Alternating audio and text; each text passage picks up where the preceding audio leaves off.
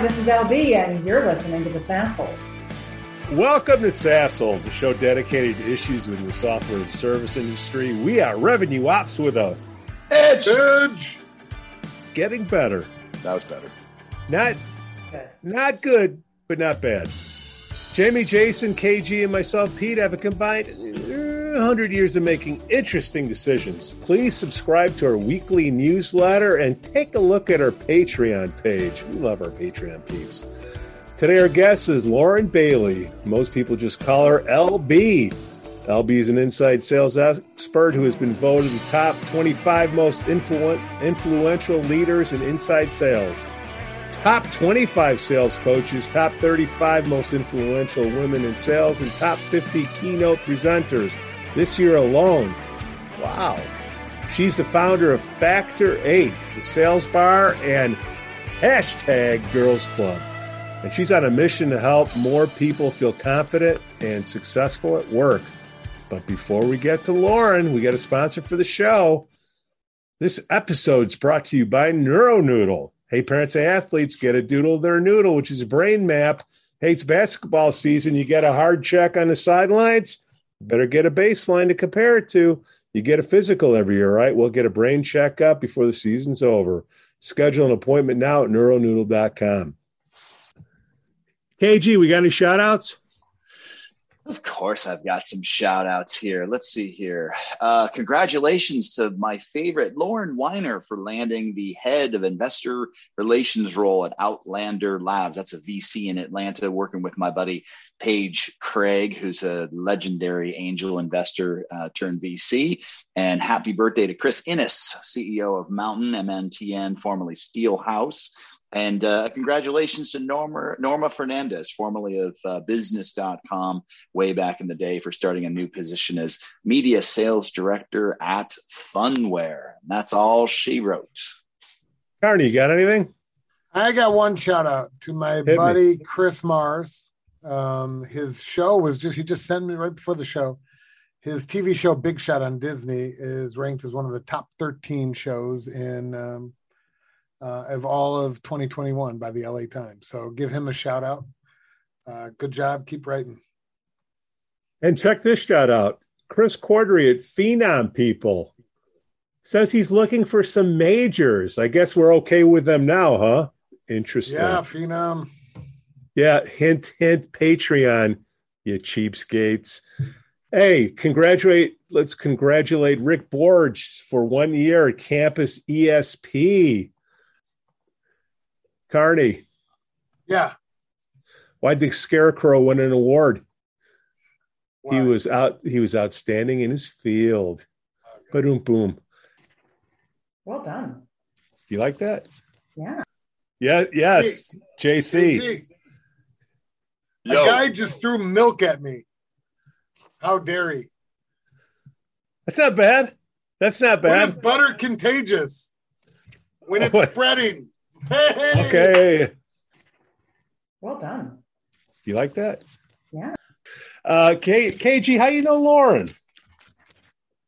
Well, Lauren LB, yes. Well, it's a really super unique nickname. Don't mess it up. Yeah. Yes, totally. Yeah.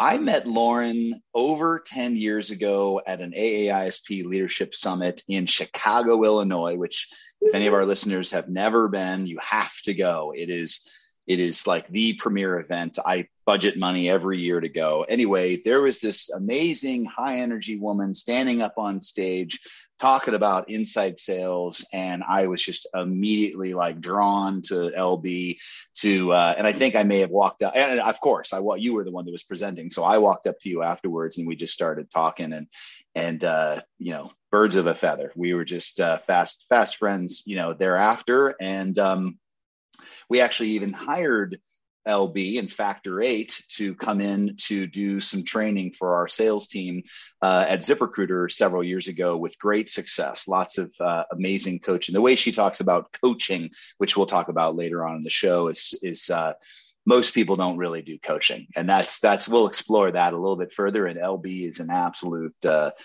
expert. So thank you so much for coming on the show, LB.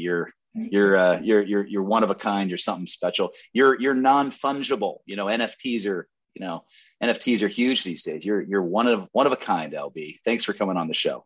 That feels amazing. Thank you for that. That's all warm and fuzzy. I thought it was really cool that you came up and talked to me, by the way, at that, right? Because I knew who you were. Everybody knew who KG was.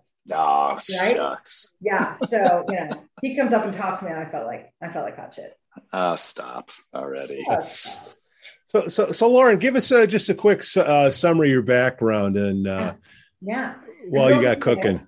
Yeah, I grew up as in sales, right? Sales management, sales leadership. Took a couple tours through training leadership as well. Like I was disappointed with how my reps had come onto my team. So I would go start training departments. And then I'd be lured by the cash back over into sales leadership. And then my last corporate gig, I was in charge of the training strategy for SAP's global expansion into inside sales. Hell, back then we called it telemarketing. That's how old I am.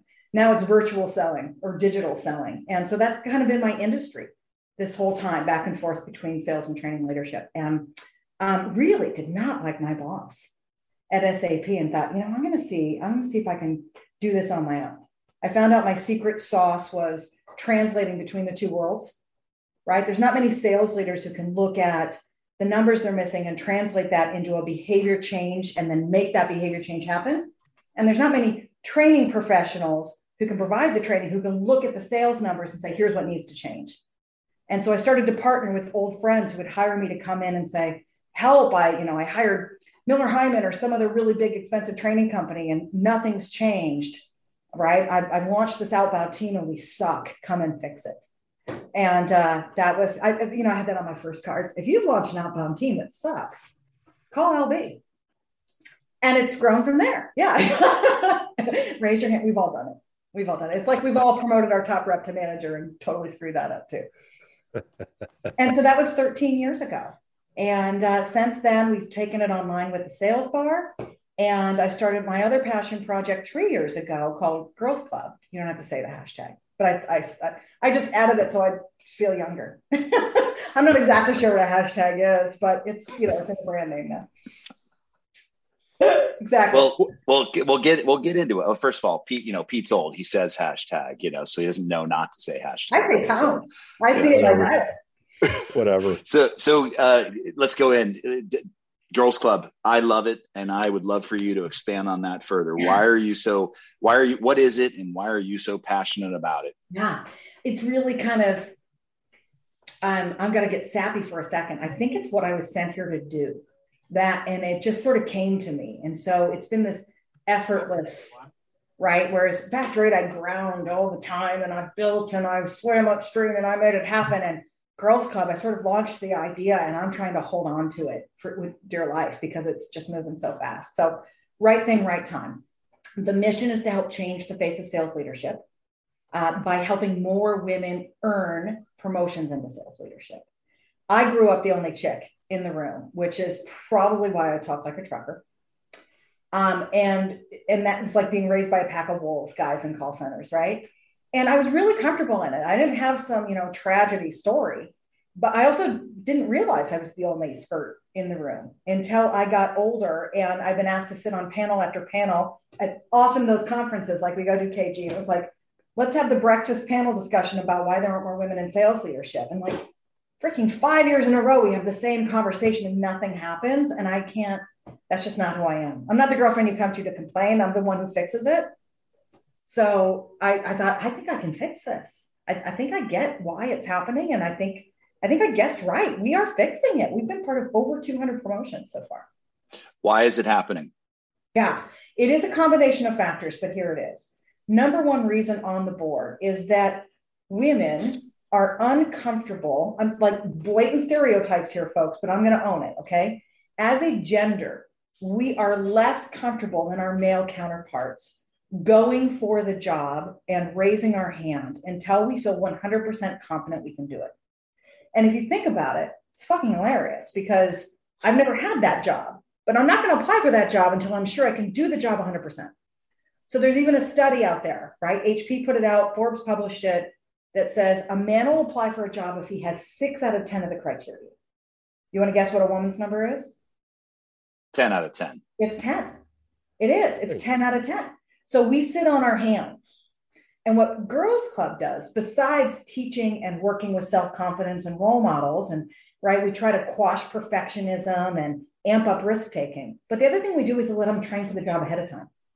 So they come to us, that was the goal, right, when they're reps and they want to be managers. And we put them through a 6-month certification. The very same management training Kevin hired us to do at ZipRecruiter. But we layer it with mentors and cohorts and community and confidence building and all kinds of cool stuff, right? And 70% of those reps get promoted before the cohort's even over in 6 months. Like they fly to the top. And that's the why, right? We are sitting on our hands. So I'm on a mission to get more women to take risks. And part of that is educating great guys like you, like, hey, guess what? You might have to go ask the women on your team to apply. You literally have to say, I think you'd be a really fantastic leader. Have you ever thought about it? Watch her take off like a freaking rocket, but she won't come to you. Trying to change it, but meet me halfway. That'd be great. You and your husband and I pounded a couple of bottles of wine at your house talking about this very topic. With my crunchy lasagna. Which was, I was so shithoused. I wasn't complaining. But one of the things that impressed me the most about what you were saying to me was that you can't just say, just apply. Just jump, just do it, because women aren't designed to jump. And I love what you're saying is that you're trying to, if I hear you correctly, the mission of the Girls Club is to do 2 things. 1, help them jump. 2, give them those skills in advance so they get closer to that 10 out of 10. You're doing both, not one. And it's a magic combination that way. Exactly. We're also role modeling it because I didn't come up with any female role models. Zip, right? And so when they get to meet all these other women sales leaders and hear their stories, they learn they're normal and it's okay, right? But you have to go outside your organization a lot of times to find that. And I'll tell you what, I didn't get that. I didn't understand how important role models were because I kind of grew up without them. And then as I started my own business and met people like Trish Bertuzzi and Jill Conrath and some of the great women in sales, like they carved that for me. And I took leaps and bounds higher as a business owner because of them. So we brought that back down into sales. You know, one thing I'm noticing is there's a big push at most companies to hire a more diverse candidate base. Yeah. The biggest problem, I think, is that when you're hiring somebody, you've got 50 guys applying and you've got to weed through them to get to the 5 stellar women. You're right, JP. You're so right. There's a couple things you can do for that, by the way, I've learned. Right. And this has been a fascinating journey for me because I didn't come into this as, you know, a bra burning feminist. I didn't have the stats. I'm not the expert. I'm just somebody willing to try and to be really authentic about the journey. And I hate it when the women who are leading this try to make everybody else wrong. So guys and gals, here's a couple things you can do to get more female applicants. Okay.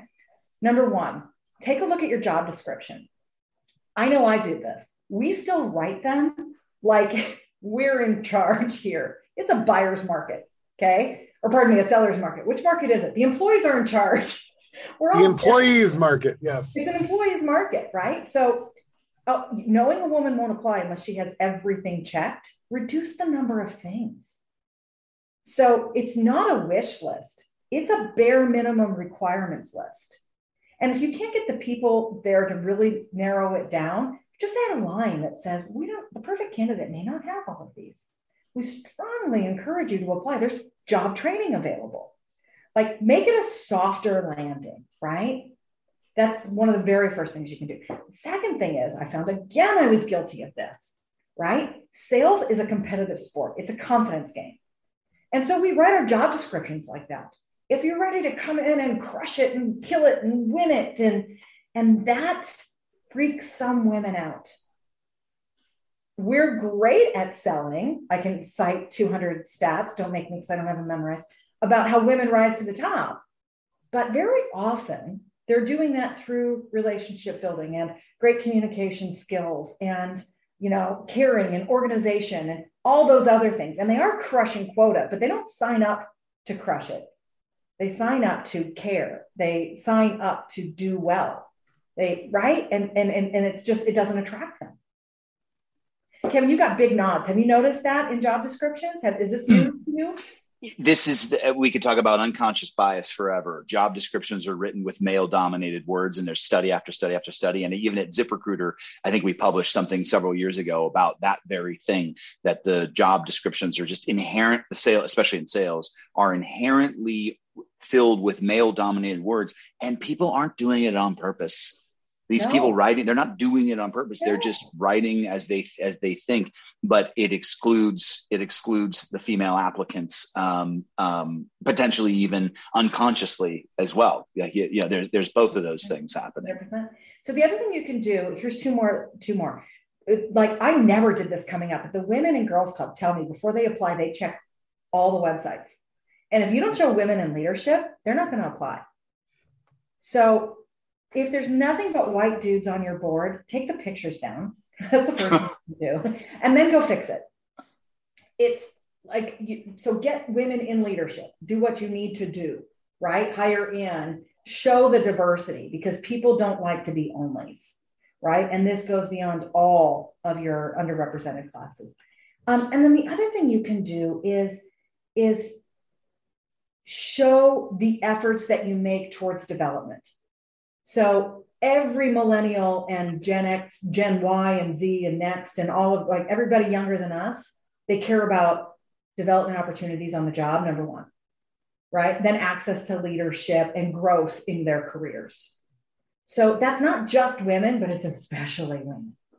So if you can show, I've got training programs. If you can show, here's what we invest in our employees. If you can show we care about people, not just crushing a number, again, you're going to pull more in. And then finally, go talk to the women in your organization. They may be sitting in customer success or marketing, and encourage them to apply, and you'll see more. It's holiday season. Any specific issues to deal with sales leadership and women?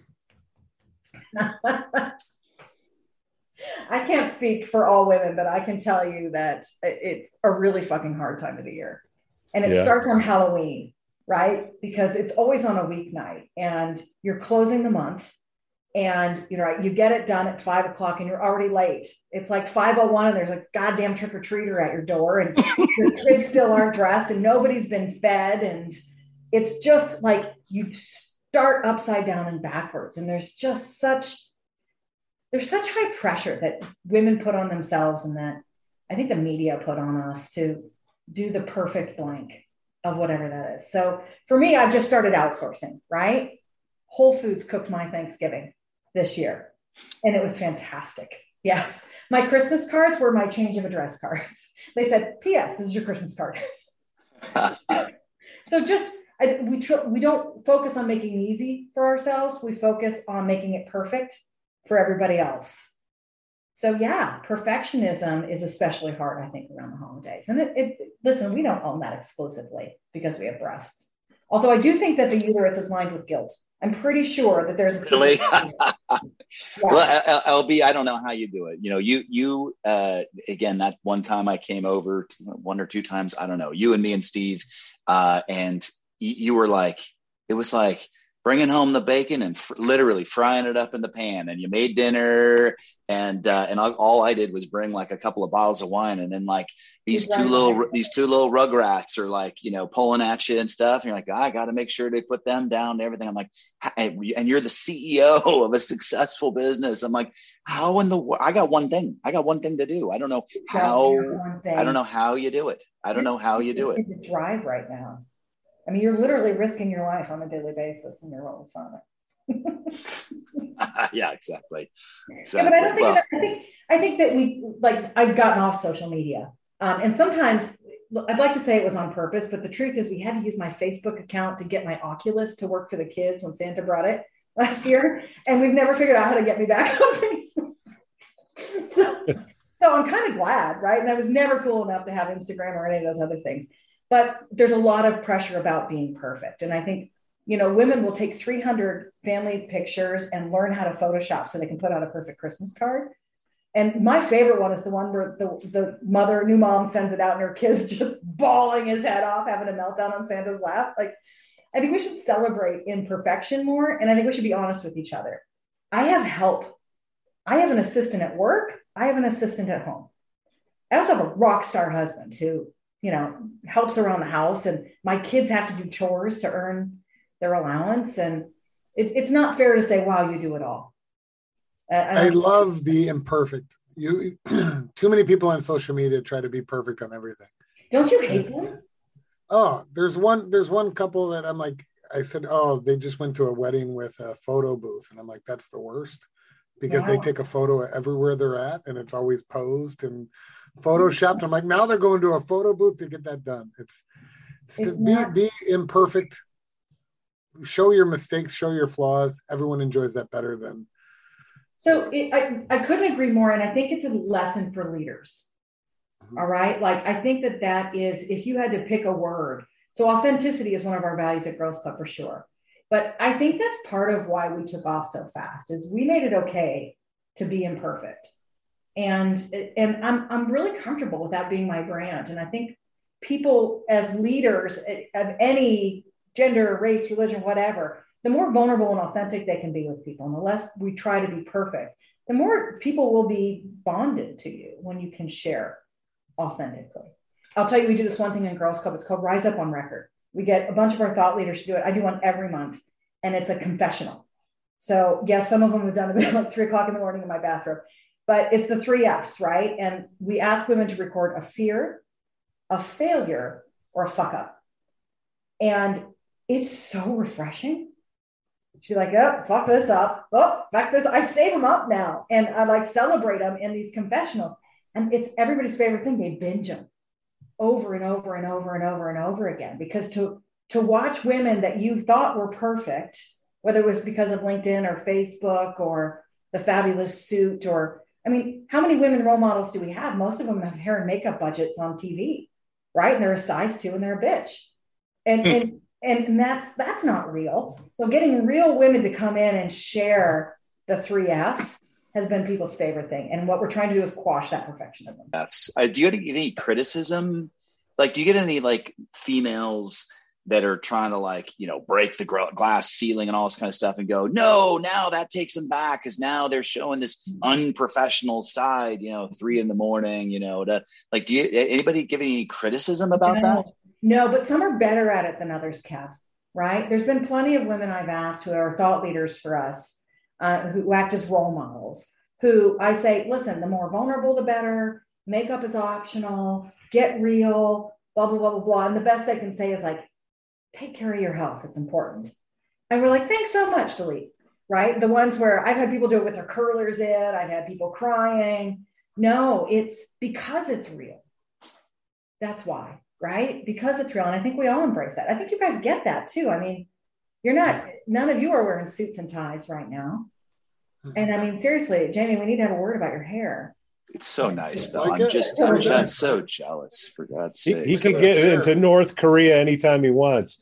Hey, LB. I do not have the Kim Jong-un haircut. This is you look fabulous. I'm just giving you a hard time. LB, let's get into some blocking and tackling. What is, because we have new salespeople that listen to the show, new right. leaders. Yeah. What is a discovery call? What does that mean to you? God, it depends on the role, doesn't it? Yeah. But right in SaaS, it's usually tip of the sword is your BDR SDR, right? And when I talk about discovery for a BDR SDR, very often it's synonymous with qualification, because we don't want deep discovery on those calls. We're looking for qualified, interested, moving on. The problem is that I see in most of those reps, especially our new ones, is we're so focused on getting the appointment, and we're so wrung out from dialing over and over and over without talking to people that as soon as they answer the phone, we're asking for the meeting. And so discovery at a BDR SDR level to me means, don't forget it, guys. You're leaving out this entire section of the sales cycle. Hi, my name is, how are you today? Oh my God, how's Tuesday at 10? So have some questions, right? And be ready for that. It doesn't mean you're going to discover it all if that's not your job. In fact, I would tell you that the goal of the BDR SDR call is not to book the meeting. The goal is engagement. You get that through discovery. And if you get engagement, the result is the meeting. That makes sense? And if you can shift that mindset and teach people to have conversations and build engagement, when that light bulb goes on, it changes everything. I mean, results spike. But it takes a minute or two. You can't just, listen to that and be like, oh, I got it, check. It's hard. So if you got a new manager that's listening right now and you got a new rep, you kind of want to control what the dialogue is. Do you recommend a template, or what? How would you go? What would your advice be to a new leader trying to teach a new rep, a new BDR? Sure. My advice would be take that awesome script that you have and set fire to it. Right? Set fire to it. Instead, have a template for notes. Have a template with goals. Instead of, it's a confidence sport. We said that before, right? Congratulations, we've hired you for your engaging personality. Now say these words. Don't be you, be me. And that doesn't work. So cut it out. Instead, help teach your people the goal of each section and help them take notes against it. And then you're going to get better notes for the AE. You're going to, right? Instead, you're pushing them from a outgoing voicemail, a pre-recorded script, to a listener who's going to catch these things along the way. Did that make sense? Uh-huh. Yeah, absolutely. And then what's the difference between a newer rep, a BDR, and let's just say a major account executive on the template side of things? Well, what the goals are, what you're going for, right? What the questions are, what we're trying to fill in along the way. I think building that custom template is one of the best things you can do for any one of those groups. And then let them write down their questions or their bullet points in each area, right? That they're using their words and what's worked. I think it should always evolve, right? It's something that's being updated consistently. And then you can share those best practices along the way. But the discovery you're looking for your AE to do, very, very different than the discovery you're looking for your BDR, SDR to do, right? And we might even have multiple levels of that discovery. Because again, on the AE, I see the same problem. It's not the outbound script to get the meeting, it's the outbound demo script. Let me show you the exact same thing that I just showed 10 other clients this week. Oh, it's painful, isn't it? I used to book them to listen while I was driving because they didn't care if I was seeing it or not. They'd be like, do you see this? Uh-huh. Yeah, I've been saying this lately. Let me get your thoughts on what you just said. Reps tend to be featured focused rather than value focused. And I always say, beat the drum on the value, don't care about the feature. And your demo script is typically feature focused. Oh, God. And it's awful. Yeah. And here's the thing. People don't inherently understand the difference between a feature, a function, and a benefit, right? Mm-hmm. Even super tenured reps, you'd be surprised. You go in and say, okay, here's the feature, but what's the benefit? And what you'll get is a function. So sometimes we just have to move the needle a little bit at a time. JC, right? Like, all right, quit telling me your features. Explain what it does. Get them to a function, at least. But then if we can get them to reverse engineer the demo, that's when it's a real win, right? What are they looking to achieve? What's the goal? And if we can start with that discovery at the beginning, then custom pick what we're showing, right? When I look at a demo, I think the biggest mistake, honestly, is we feel like we have to give people a full-blown tour. They don't want a tour. They want a custom sample. Yep. That's it. Like, don't show them everything it does. It's not a full-blown tour. It's a custom sample. Based on what you learned in discovery, 1,000%. Why would you tell me about something that I didn't care about? If you learned in discovery that 3 things were important to me, why would I then show 5 things, and 2 of which are not important? Did you develop a training aid recently? I think you did, right? On discovery notes or discovery templates or something? I love templates. Yes, this discovery called template is the idea of trying to help people be better listeners and catch the notes along the way and ask the right questions instead of just outbound scripting. It's this idea of translating the script into a discovery call note-taking template instead. Yes, and we built, we've got generic ones out there and really helpful, but I love when we get to really partner with companies and help customize that.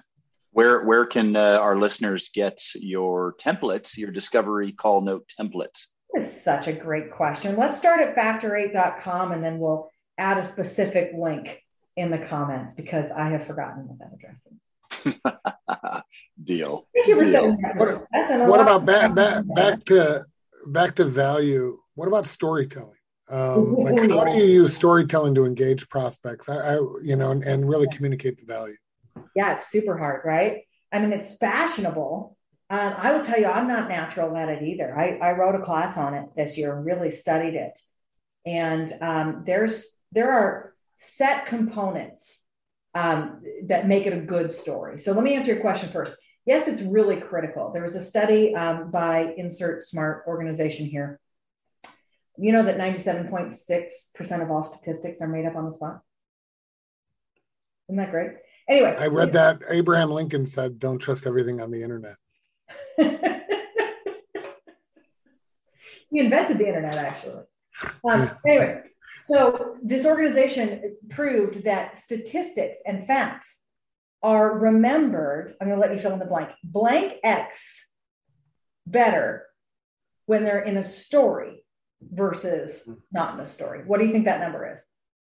How much better do we remember stuff when it's in a story? 90%. I mean, it's got to be ridiculously high. 97.6%. Oh, wow. It's even better than 90. No, I made that up. It's 20. It's 20 times. Still pretty damn good. So what happens is it just lights up a different area of your brain, right? I get into storytelling mode and it switches the part of my brain that's listening. And it's like a Trojan horse because I'm not defensive anymore. I'm not defending against a salesperson's pitch, right? I'm listening to this really interesting story. So an example of that, some stories that you want to have as a seller. It might be your origin story or the company's origin story, right? Here's my company and why I started it. Here's this company and why I joined it. In fact, another thing that it's great to do is pick out one or two areas in your sales cycle where you need a boost. And then you go create a story for it. And the best place to create a story, it doesn't have to be from your years and years of sales experience, you guys, my fresh young years out there. Go look at case studies and turn them into a story. You want a couple tips on how? Please. Sure. Yeah. So here's what you need to have to make a great story. There's got to be a main character, which can never be you. You can't be the hero of your own story. So you're going to tell a story about the customer that was there. Okay. You've got to have a place and a time. If your case study doesn't provide it, this is where you take license. Okay. You're not totally making it up, but it's so much more interesting for me to tell you about my buddy KG in Tempe, Arizona, back in 2017 than the client ZipRecruiter, right? Then you've got to have the challenge. Oh, really? I mean, explosive growth was happening here. How was he going to take a group of 15 managers and turn it into 50 managers at that rate, right? Which is different than was facing rapid growth. So you add these extraneous details along the way. So you have a challenge, you have a series of events, you have an outcome. But what makes it a story are the random details, right? I've got a great case study about a client, Michael Poe, in Nashville, Tennessee, who brought us in to do blank, blank, blank training, right? And when I tell stories about Michael Poe, he's not this faceless executive. Michael Poe was a cowboy. Every day he wore a big belt buckle and boots with shit on the heels. And he was the coolest, most smartest, most strategic cowboy you'd ever met. And he couldn't figure out how to blank, blank, blank, blank, blank. Now, all of a sudden, it's interesting. And that's how it changed from a case study to a story. Because I'm telling you the random, interesting details around it. And you can practice those. So how do you build like a human connection? Because everybody has to take off their buyer's hat and seller's hat. How do you do that on a sales call? Now, there's a lot of different ways. And I think the number one thing we've got to do is recognize that KG's ready. The number one thing we got to recognize is that we have to do it. All right. So there's this trust scale. And y'all know that salespeople are right down there with politicians and lawyers. Exactly. Like we're a point and a half above politicians still, but barely. We're still in single digits on trust, which means when we enter into a sales call, even if we actually volunteer with the lepers on our off days, we come down here at mistrust. It's not personal distrust. They don't know you and distrust you for a reason. It's mistrust because it's all salespeople. And our job is to work quickly to build that human connection, to get up to the point of conditional trust. All right, this guy's not so bad. Let's see how it works. I'll decide after the delivery. We'll see after one, right? All the way up to unconditional trust. So step one is to understand they don't trust you. And you've got to work on building a couple different ways, like 20 different ways you can do this. I just did a webinar on it and wrote a class on this. So I've got so many, like, there's just too many things. Number one is do insert video where you can. Okay. When you can actually see each other face to face, it does make a difference. I'm not saying you need to prospect with a video up front. Sometimes it's great after a discovery call. Short, sweet, to the point. Number two, never sell over email, you guys. I get it. You're using omni-channel and you've got an outreach program and there's email and there's social media. And as soon as you try to sell them something in writing before they know you, you're done. You're negative, double digits. So cut that out. Use those to build recognition and get the meeting, but stop selling in those. The next one I'll share with you, storytelling, 100%. And that vulnerability or authenticity that we talked about. People love seeing that you're imperfect. So if I have to introduce myself on a sales call, I'm supposed to throw in a couple of those awards, but I'll typically follow it with, and I just noticed that that's fuzz in my hair, or something else that just goes instantly to human. They did a study called the Pratfall effect, that your people like you more if you follow your credibility with a guffaw of some sort. So overshare a little bit. I knew a guy in Colorado Springs who would outbound on behalf of other companies. Like he was a professional BDR, SDR, and he was amazing. And he coined two really cool phrases at the beginning. He'd be like, "Hi, my name's Kevin Gaither. Could I steal 26 seconds to explain why I just called you out of the blue?" What that was a pattern interrupt, right? It wasn't pat. He delivered it in a way that was interesting. It wasn't 1 minute. It was 26 seconds. More than often, he would get okay, but not 27. And then he'd be like, "All right, man, here we go. Start the clock." He was great at it. And then the next thing he started that he would use was, "Hey, how am I? Oh, fantastic. It's Friday, and it's Dress Up Friday. I'm literally wearing an Easter Bunny costume while I call you." And he would like wear a costume to work. But it was weird. And he let his freak flag fly, and people loved it. So I can't tell you how often it feels stilted, like in a Zoom meeting. You see somebody on mute and you're like, "Hey, is that your dog?" Or you try to make it okay, like, "Hey, I really am. I'm wearing slippers underneath the desk." And you explain, like you try to get them to connect with you and turn their camera on by sharing that you're not perfect either. And that helps put people at ease. Don't be vanilla. Yeah. We all suddenly thought that like when we got professional that we had to stop being human. And it's silly, isn't it? I love this one. Break a rule. So it'll build trust faster. Okay. So I'm going to tell you the real secret about this product. Or I'm going to recommend you don't buy that. We might not be the right fit for you for this reason. So if you can get on their side and tell them a secret, break a rule, sell against, that's going to help bond you faster too. Was that too many? No, I think I'm not going to give you anything to edit either, right? Shut the hell up. No. I think self-deprecating humor is sort of like breaking the rules. If you're good at making fun of yourself, even though no one can make fun of my hair. You can. It's just too perfect. It's quality. But if you have self-deprecating humor, that always goes a long way. I think it does. And people are afraid to use it. And I think it's silly. Like if you mess up, don't re-record. I can't tell you, like I'm married today because I fucked up a voicemail. Literally, I hung it up and I was like, did I just tell Steve Shar I was single in a voicemail? Did that just happen? And there it is, right? Now we're married. So if you mess it up, just say, "Oh my gosh, I can't believe I messed that up so badly. Sorry. I hope you'll still call me back." So does that help you close faster, or you got any other tips for that, LB? Closing faster? Yeah, close faster. I think that one of the biggest things in digital sales that prevents us from closing faster is that we don't get as much time with the prospect, Pete, right? Like we don't get to go in and bullshit a little while, do a 90-minute PowerPoint, bullshit a while, right? Go out to dinner, etc. So we're trying to steal people's time in small increments. And more than often, I use a football analogy here. By the end, it'll be baseball or cooking, so bear with me. But it's like we start back in our own end zone, right? And so we're trying to march all the way down the field, but we're starting back in our end zone. We get a hold of somebody, we get halfway through something, and they got to go. And we try them again, 27 dials later, we get them. They have no idea who we are. And we're back in our own end zone and we're starting over again.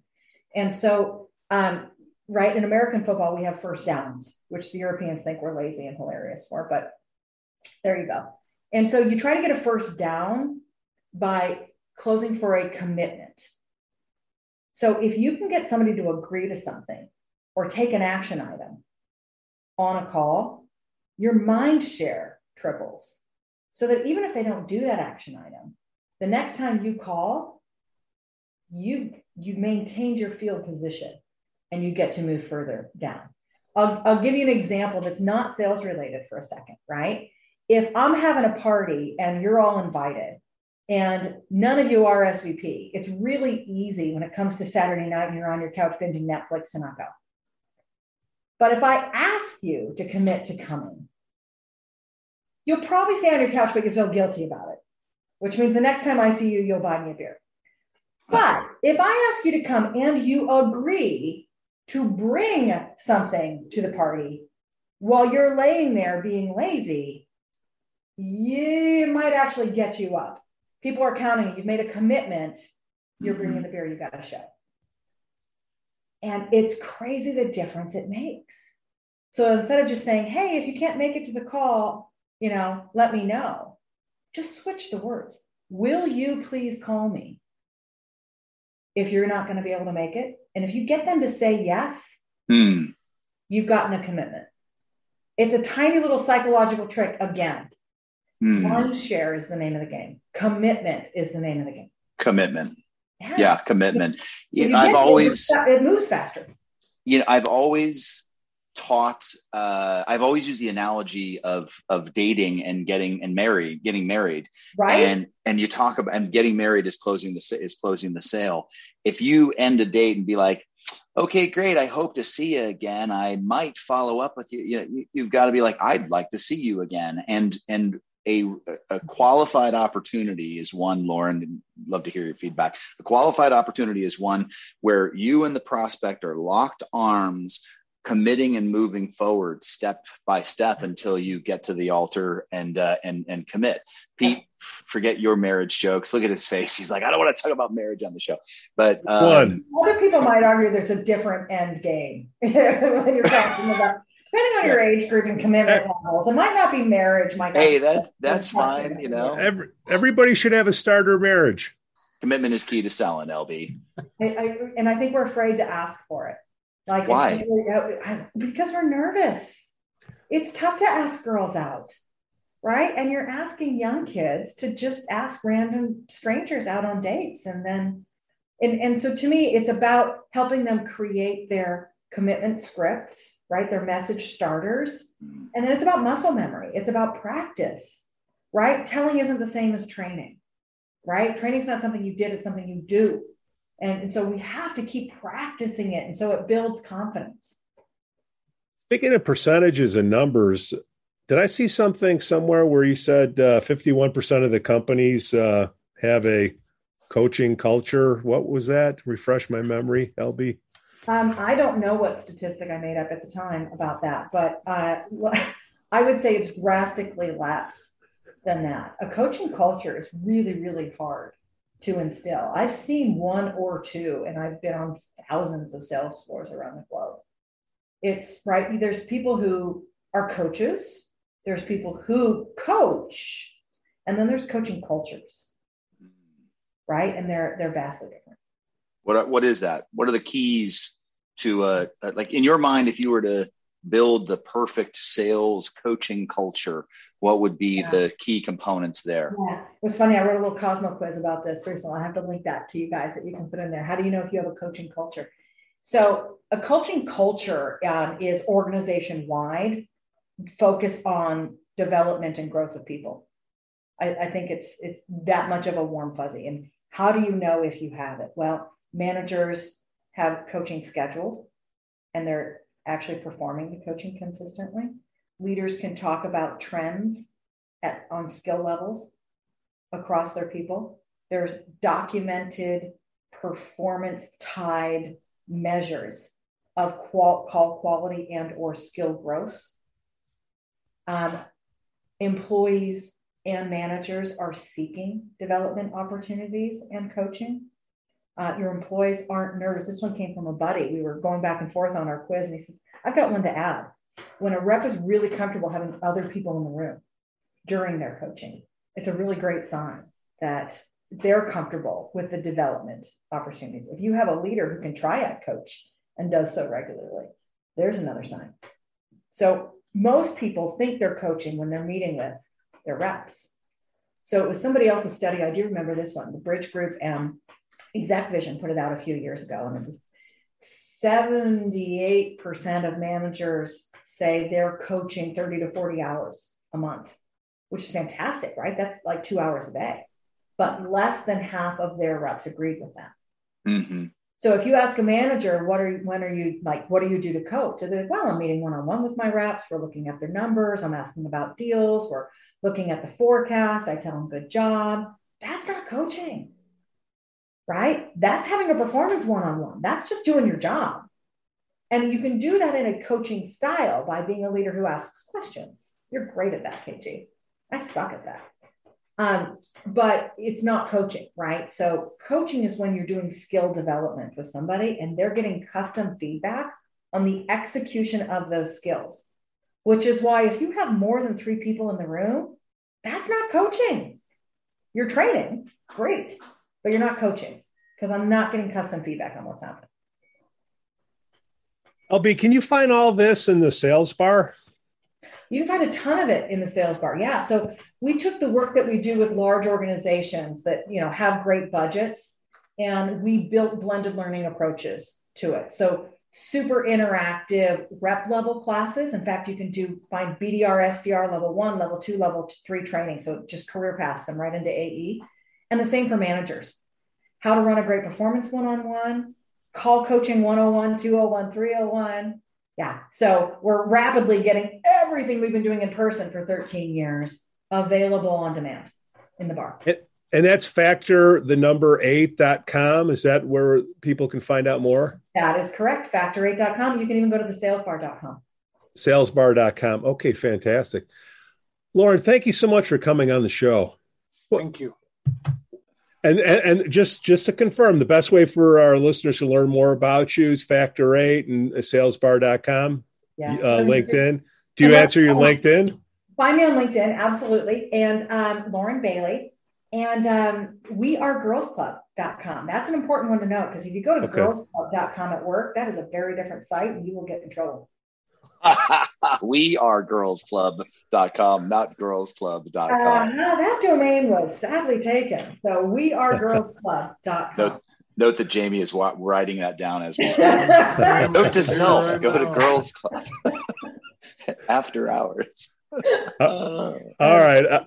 Thanks for listening to the SaaS Holes. On behalf of Jamie, KG, and myself, Pete, we thank you for listening. And we ask that you give us 5 stars on Apple Podcasts and subscribe to our newsletter in the podcast notes. And you can always buy us a beer on Patreon/SaaShole. We thank you for listening. Cue the music.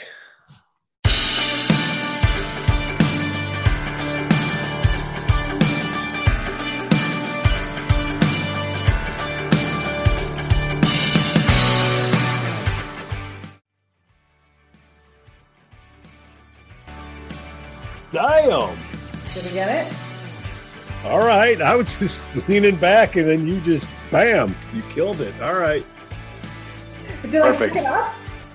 You got it. You got it. And more importantly, am I allowed to say fuck it up? Oh, yes. But we've been recording, and that will be used. That we'll use that too. That's pretty bad. These See are what bad happens- jokes, That's right? what we do. Yeah, That's that's really what- bad jokes.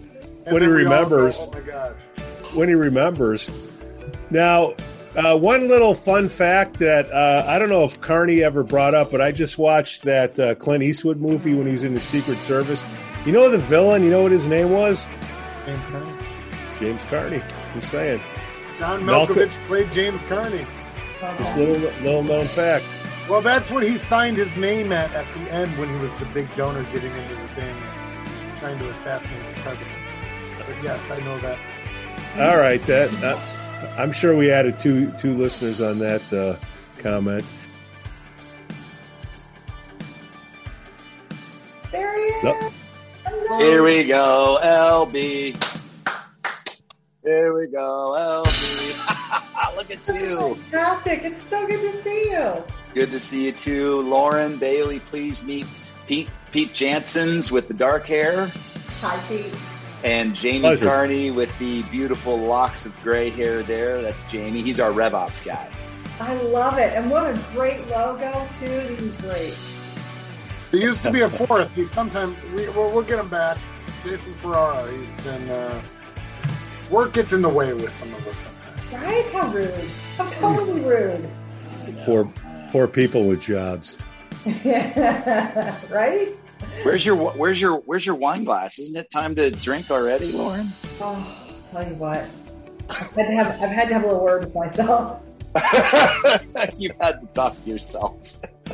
You didn't Jussie Smollett yourself and beat yourself up, right? You just had some words with yourself, not clean. Well, yeah, it's like confession. I mean, you have a word with yourself, you pour a glass of wine, and you have some more words with yourself. Yeah. I'm in Chicago, so that's all we hear about is how Jussie Smollett just recently got convicted for beating himself up. Yeah. Literally. Oh, jeez. That's crazy. That was a long time ago. Yeah. I know, but it's happening. It just happened this week. Oh, it All you did? hear about. Where see- everybody else? You're in Chicago. Chicago. You're in Chicago, too. I grew up in Iowa. So I dreamed of, like, there were some days where I just couldn't take it anymore, and I would get in the car and literally drive to the city for the day. That's a long drive. We're in Iowa. I know, Cedar Rapids. So it was about 4 hours, Yeah. but it was worth it. Oh, that's right. You're Northern Iowa. Yeah. Saluki, Southern Illinois. Love that dome up there. I know, isn't the dome great? So I was there with Kurt Warner. And Get I out. was in my hometown. No, I dated his brother. She went a ton of college. I was friends with his mom. Oh. They hated his girlfriend. So I cannot wait to see the movie. That movie is Ben Affleck Kurt Warner? No, it's Zach Levi. Do you guys have kids? Zach Levi was the guy who did Shazam.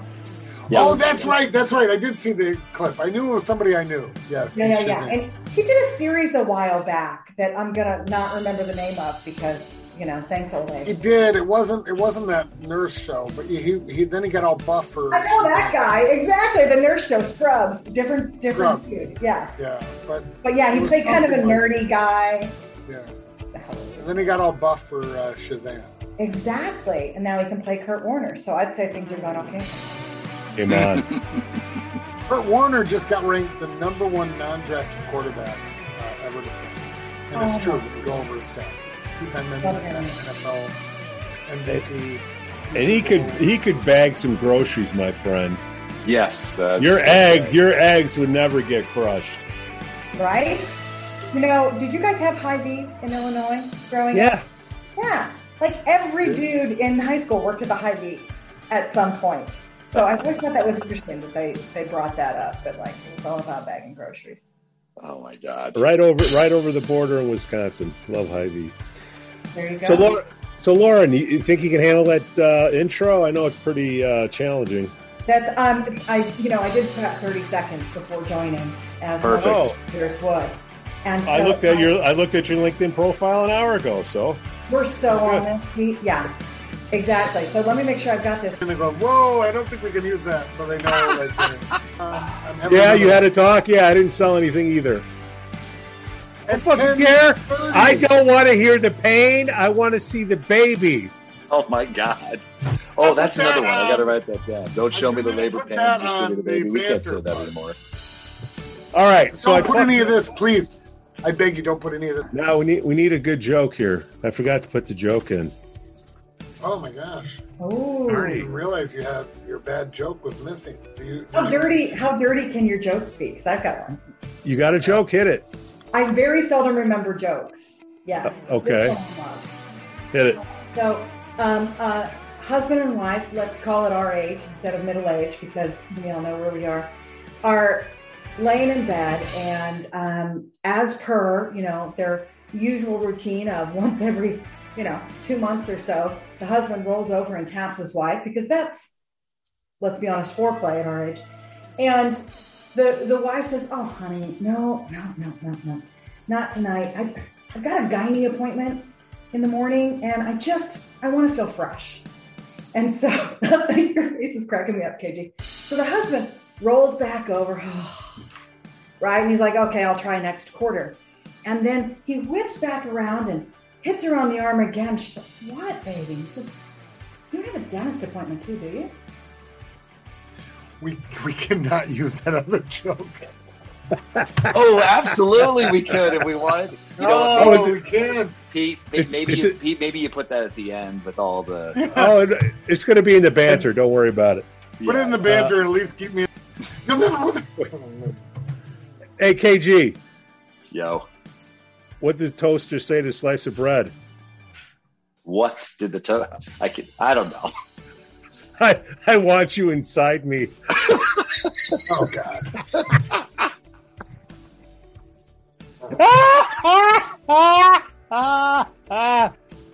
We cannot use that other joke. Okay. I don't know if we can use that one. All right. So don't put any of this, please. I beg you, don't put any of this. We cannot use that other joke.